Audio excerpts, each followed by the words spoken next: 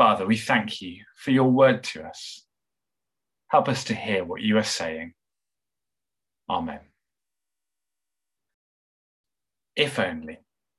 The Israelites said to Moses and Aaron in chapter 16, verse 3 of what we've just read, if only we had died by the Lord's hand in Egypt. There we sat round pots of meat and ate all the food we wanted. But you have brought us out into this desert to starve this entire assembly to death. If only. This circumstance we find ourselves in now is so bad, so awful, they say to Moses and Aaron, that we might as well have stayed in Egypt. We would have been better off there. The outcome for us would have been the same, we'd have died. But at least in Egypt, we'd have died with plenty to eat, they say.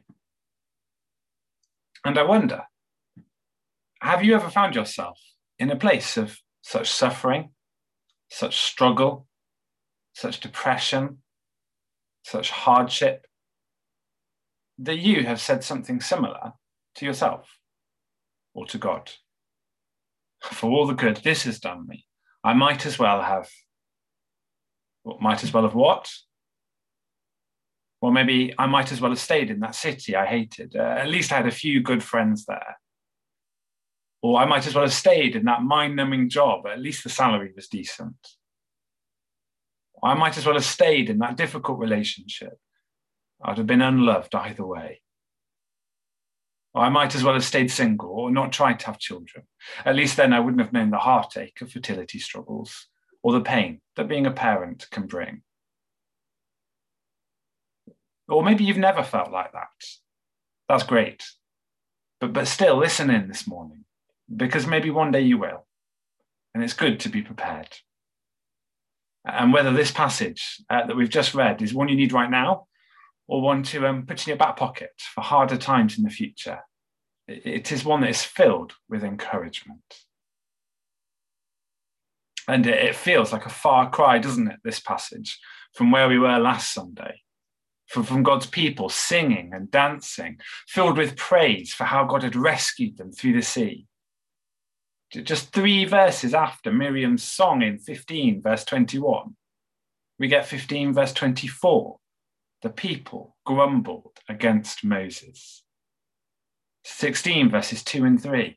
In the desert, the whole community grumbled against Moses and Aaron. Chapter 17, verse 3.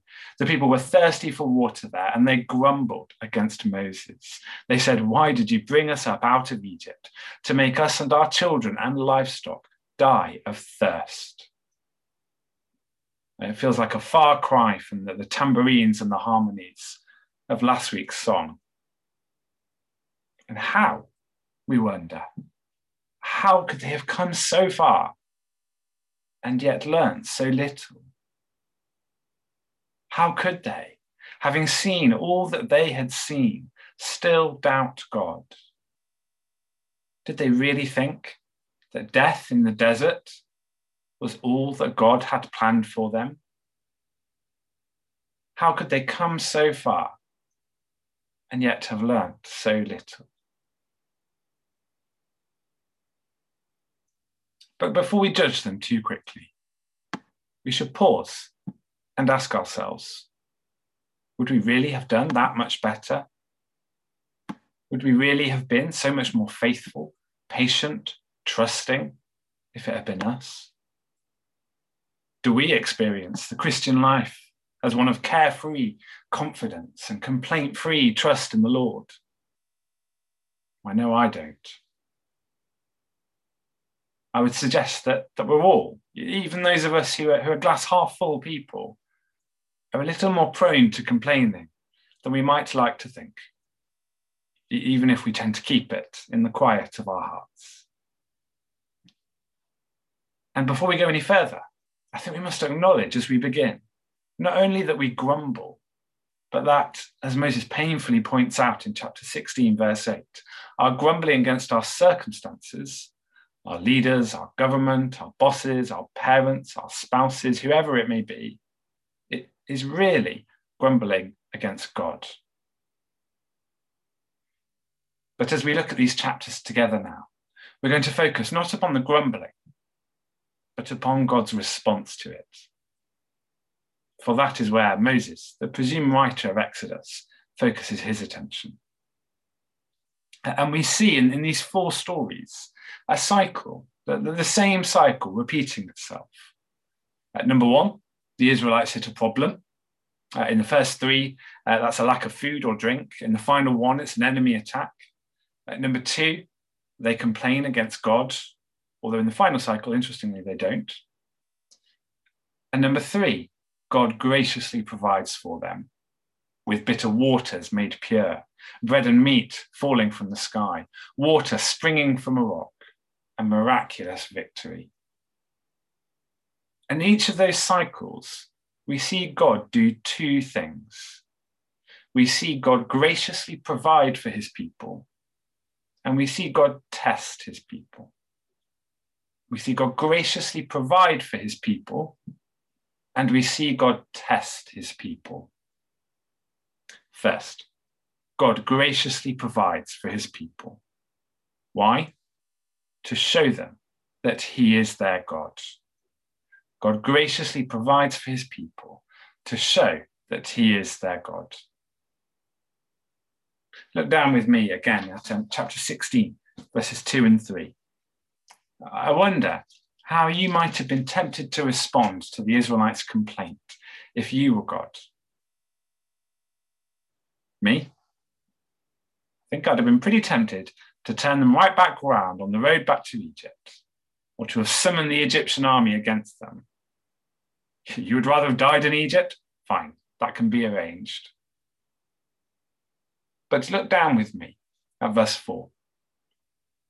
Then the Lord said to Moses, I will rain down bread from heaven for you. I will rain down bread from heaven for you. Feel the beauty, the poetry, the abundance of that response. No ticking off, no command that they need to learn some gratitude, or warning that this is their last chance. Not a hint of anger, frustration, or irritation. Just abundant, beautiful, gracious provision. Grace upon grace. In response to their grumbling against him, God graciously provides for his people. And it's exactly the same in the other 3 episodes, in these chapters. For God's provision is 2 P's. His provision is plentiful, and his provision is personal. First, God's provision is plentiful. What we see in God's raining bread down from heaven, we see in each of these miracles, we see a provision that is abundant, either in its amount or in how long it goes on for. And it's hard to imagine for those of us for whom the next meal is 5 minutes down the road at the corner shop, and for whom clean water pours out of our kitchen taps. And those of us for whose enemies, if we have any, are probably people we've never met on Twitter, not armed warriors standing in front of us. It's hard to imagine how wonderful it must have been to receive these miracles. To have your desperate thirst, the result of 3 days trekking in the desert, satisfied, not only as you lap up the water that is now swallowable at Marah in chapter 15, verse 25, but as you discover Elim, verse 27, where there were 12 springs and 70 palm trees. Or to step out of your home one morning, your stomach cramped from days of being empty, and see a layer of food miraculously hidden under the morning dew. Chapter 16, verses 13 and 14. A feast that would turn out to be God's day in, day out, month in, month out, year in, year out, provision for you for the next 40 years. Verse 35. Or to see an enemy pushed back, not by the might of your swords or the strength of your prowess, but by the arms of your leader raised to the Lord, and the promise that you need never fear these people. Chapter 17, verse 14. God's provision is plentiful, abundant in amount and abundant in duration. And second, God's provision is personal. God is explicit about his purpose in providing for his people. It's not simply to keep them quiet as a concession because he feels he must. Look down at chapter 16, verses 11 and 12. The Lord said to Moses, I have heard the grumbling of the Israelites. Tell them, at twilight you will eat meat, and in the morning you'll be filled with bread. Then you will know that I am the Lord your God.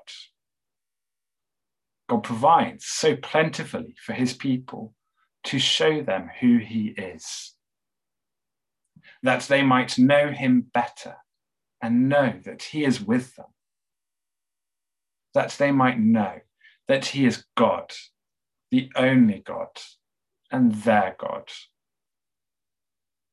And not only that, but a verse or two earlier in verse 10, he shows them his glory in the cloud. In 17, verse 6, he himself stands with them at the rock at Horeb. God's provision is personal. This isn't just pop a check in the post, send an automated email of thanks. This is a personal God, personally providing for his people, showing that he is with them and that he cares for them. And of course, we as Christians in 2021 know God's plentiful and personal provision far better than they. For where they have bread come down from heaven, we have had God's own Son come down from heaven in the person of Jesus. Jesus told the crowds in John 6, verse 32, very truly I tell you, it is not Moses who has given you the bread from heaven. I am the bread of life. Whoever comes to me will never go hungry, and whoever believes in me will never be thirsty. And the same Jesus offers us living waters in John 7, verse 37. The water I give, he promised the woman at the well in John 4, will become a spring of water welling up to eternal life. And Jesus himself is the rock. Paul writes in 1 Corinthians 10, verses 3 and 4, who provided for his people in the desert and provides for his people today. We as Christians know God's plentiful and personal provision far better than they. But what does all this mean? All these metaphors? I mean, it was simple for them. They needed literal food and water to survive. And so God sent them food and water. But how are we? You get our daily bread from Tesco, our water from the kitchen taps. How are we to understand these promises, this offer? Well, you could write a book to try to answer that question.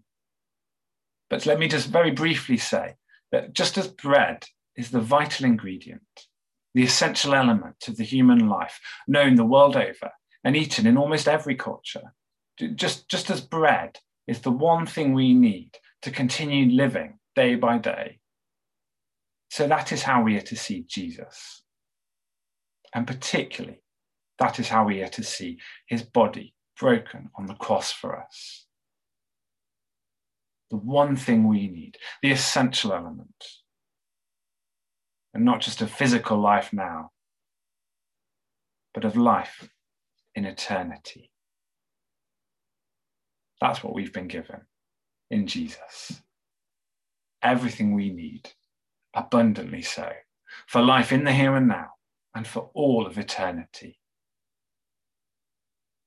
I wonder what you feel you lack.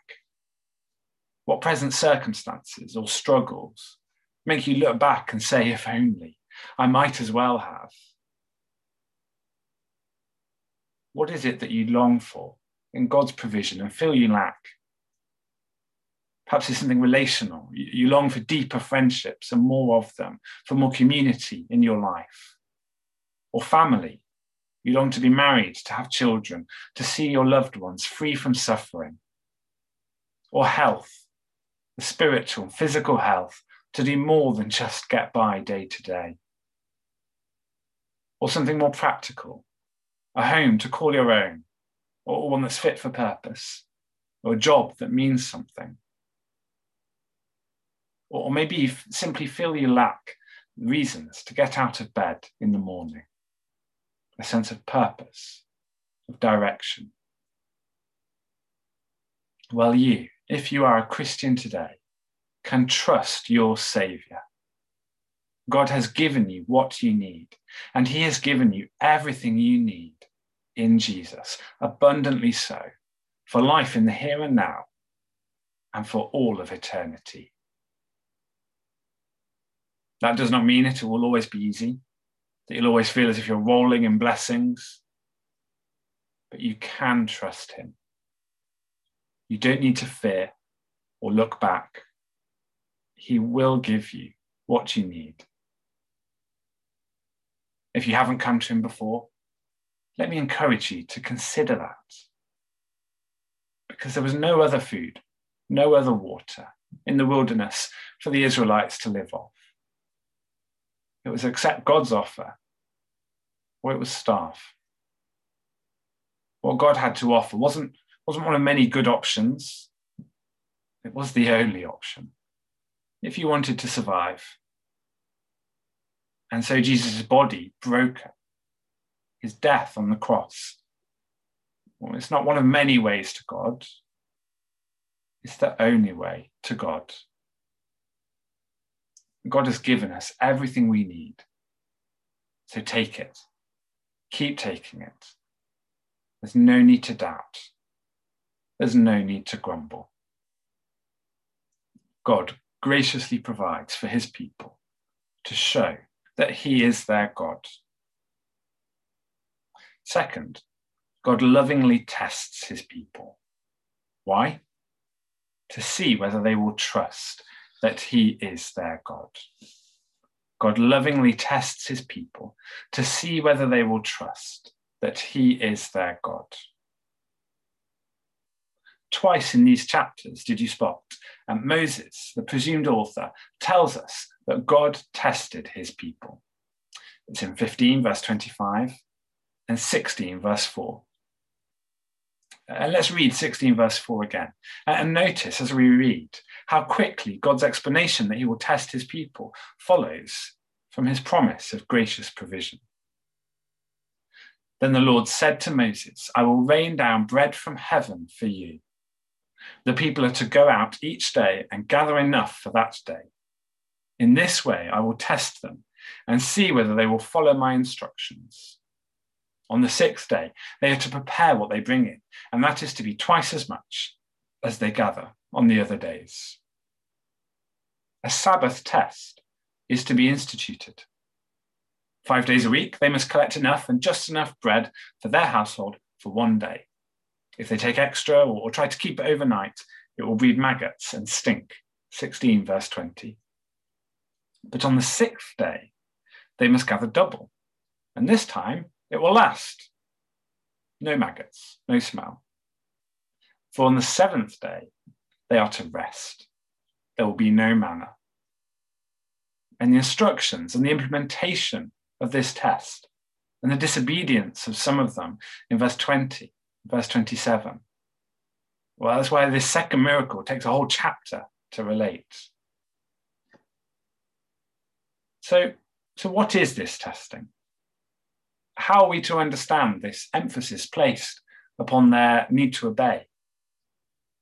For it rankles, does it not, with the gospel of grace, with faith and faith alone, with salvation as a free gift from God, that their obedience is then tested by God?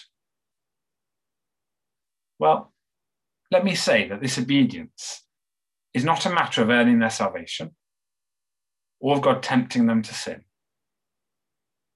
Rather, it is an opportunity to display their trust in God. It is an opportunity to show that they trust God and to know the blessings that are to be found in that. For it is abundantly clear with these 4 miracles that there is nothing Israel have done or could have done to achieve their salvation. Just as they did not send the plagues upon Egypt, pass over their own houses, or make the Red Sea part in 2, or they could not make bread fall from the sky, water turn pure or appear from rocks, or armies be defeated.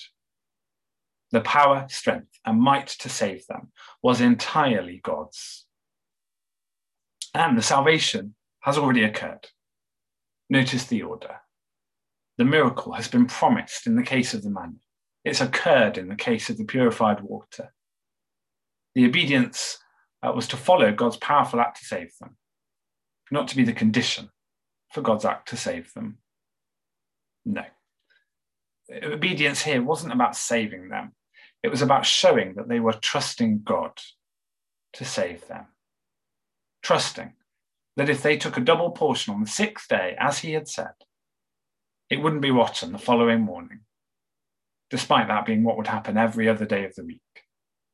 Trusting that what God had said he would do, though it sounded implausible. And I wonder whether we get a bit confused when it comes to faith.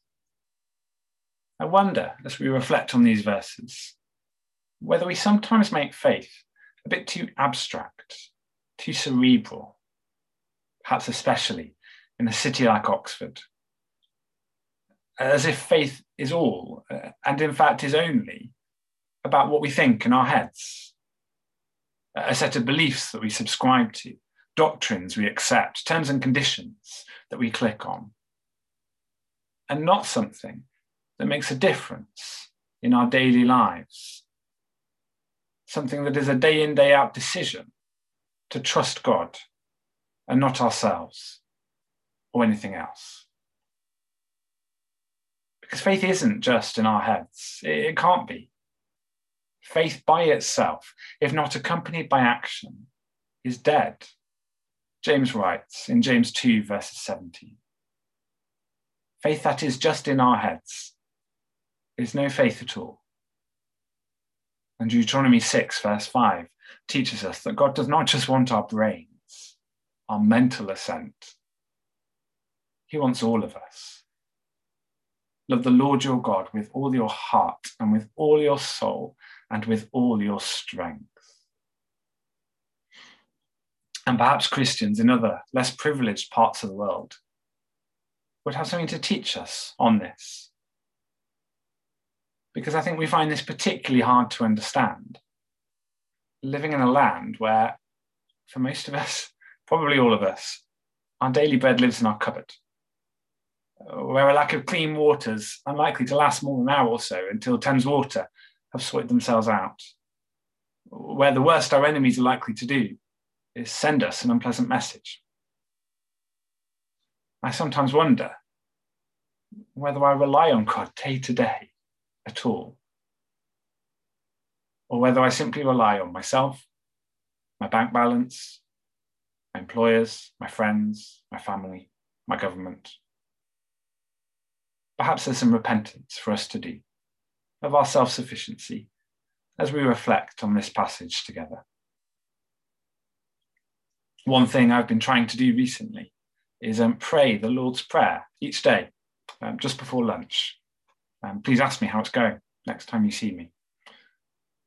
And to begin with, I found it hard to pray the line, "Give us this day our daily bread," with much enthusiasm, because it felt unnecessary. It felt redundant. Praying for God's will to be done, yes, I'll do that. I can ad-lib on that one for ages. But my daily bread, this day, every day, I mean, I've got a week's worth of food in the fridge already. But the more I've prayed that line, the less it's felt like a hassle, and the more it's begun to feel like a relief and a blessing. To remember that it is not actually my debit card that I can trust to provide the food I need, but my God. For faith is not just all in our heads. It's not just what we think, what we say we believe. Faith is our active daily decisions to trust in God in ways that are hard, when we would rather trust in something else, or when we don't want to trust at all. Perhaps there's an area in your life where God wants to teach you to trust him. A blessing he's asking you to do without. A comfort he has taken away. An idol he's trying to wrest out of your hands. That you might better learn to trust him and not that thing and not yourself. In Exodus 15-17, it says, put your faith in God. He will provide for you. He has given you and will give you everything you need in Jesus. Faith in Christ is faith well placed. Let's pray. Father, we repent of our grumbling and our dissatisfaction and our distrust in you. And we thank you that we can be confident in you, just as these Israelites saw your provision in the wilderness. So we can be confident that you have provided everything we need in Jesus, and you will sustain us. Amen.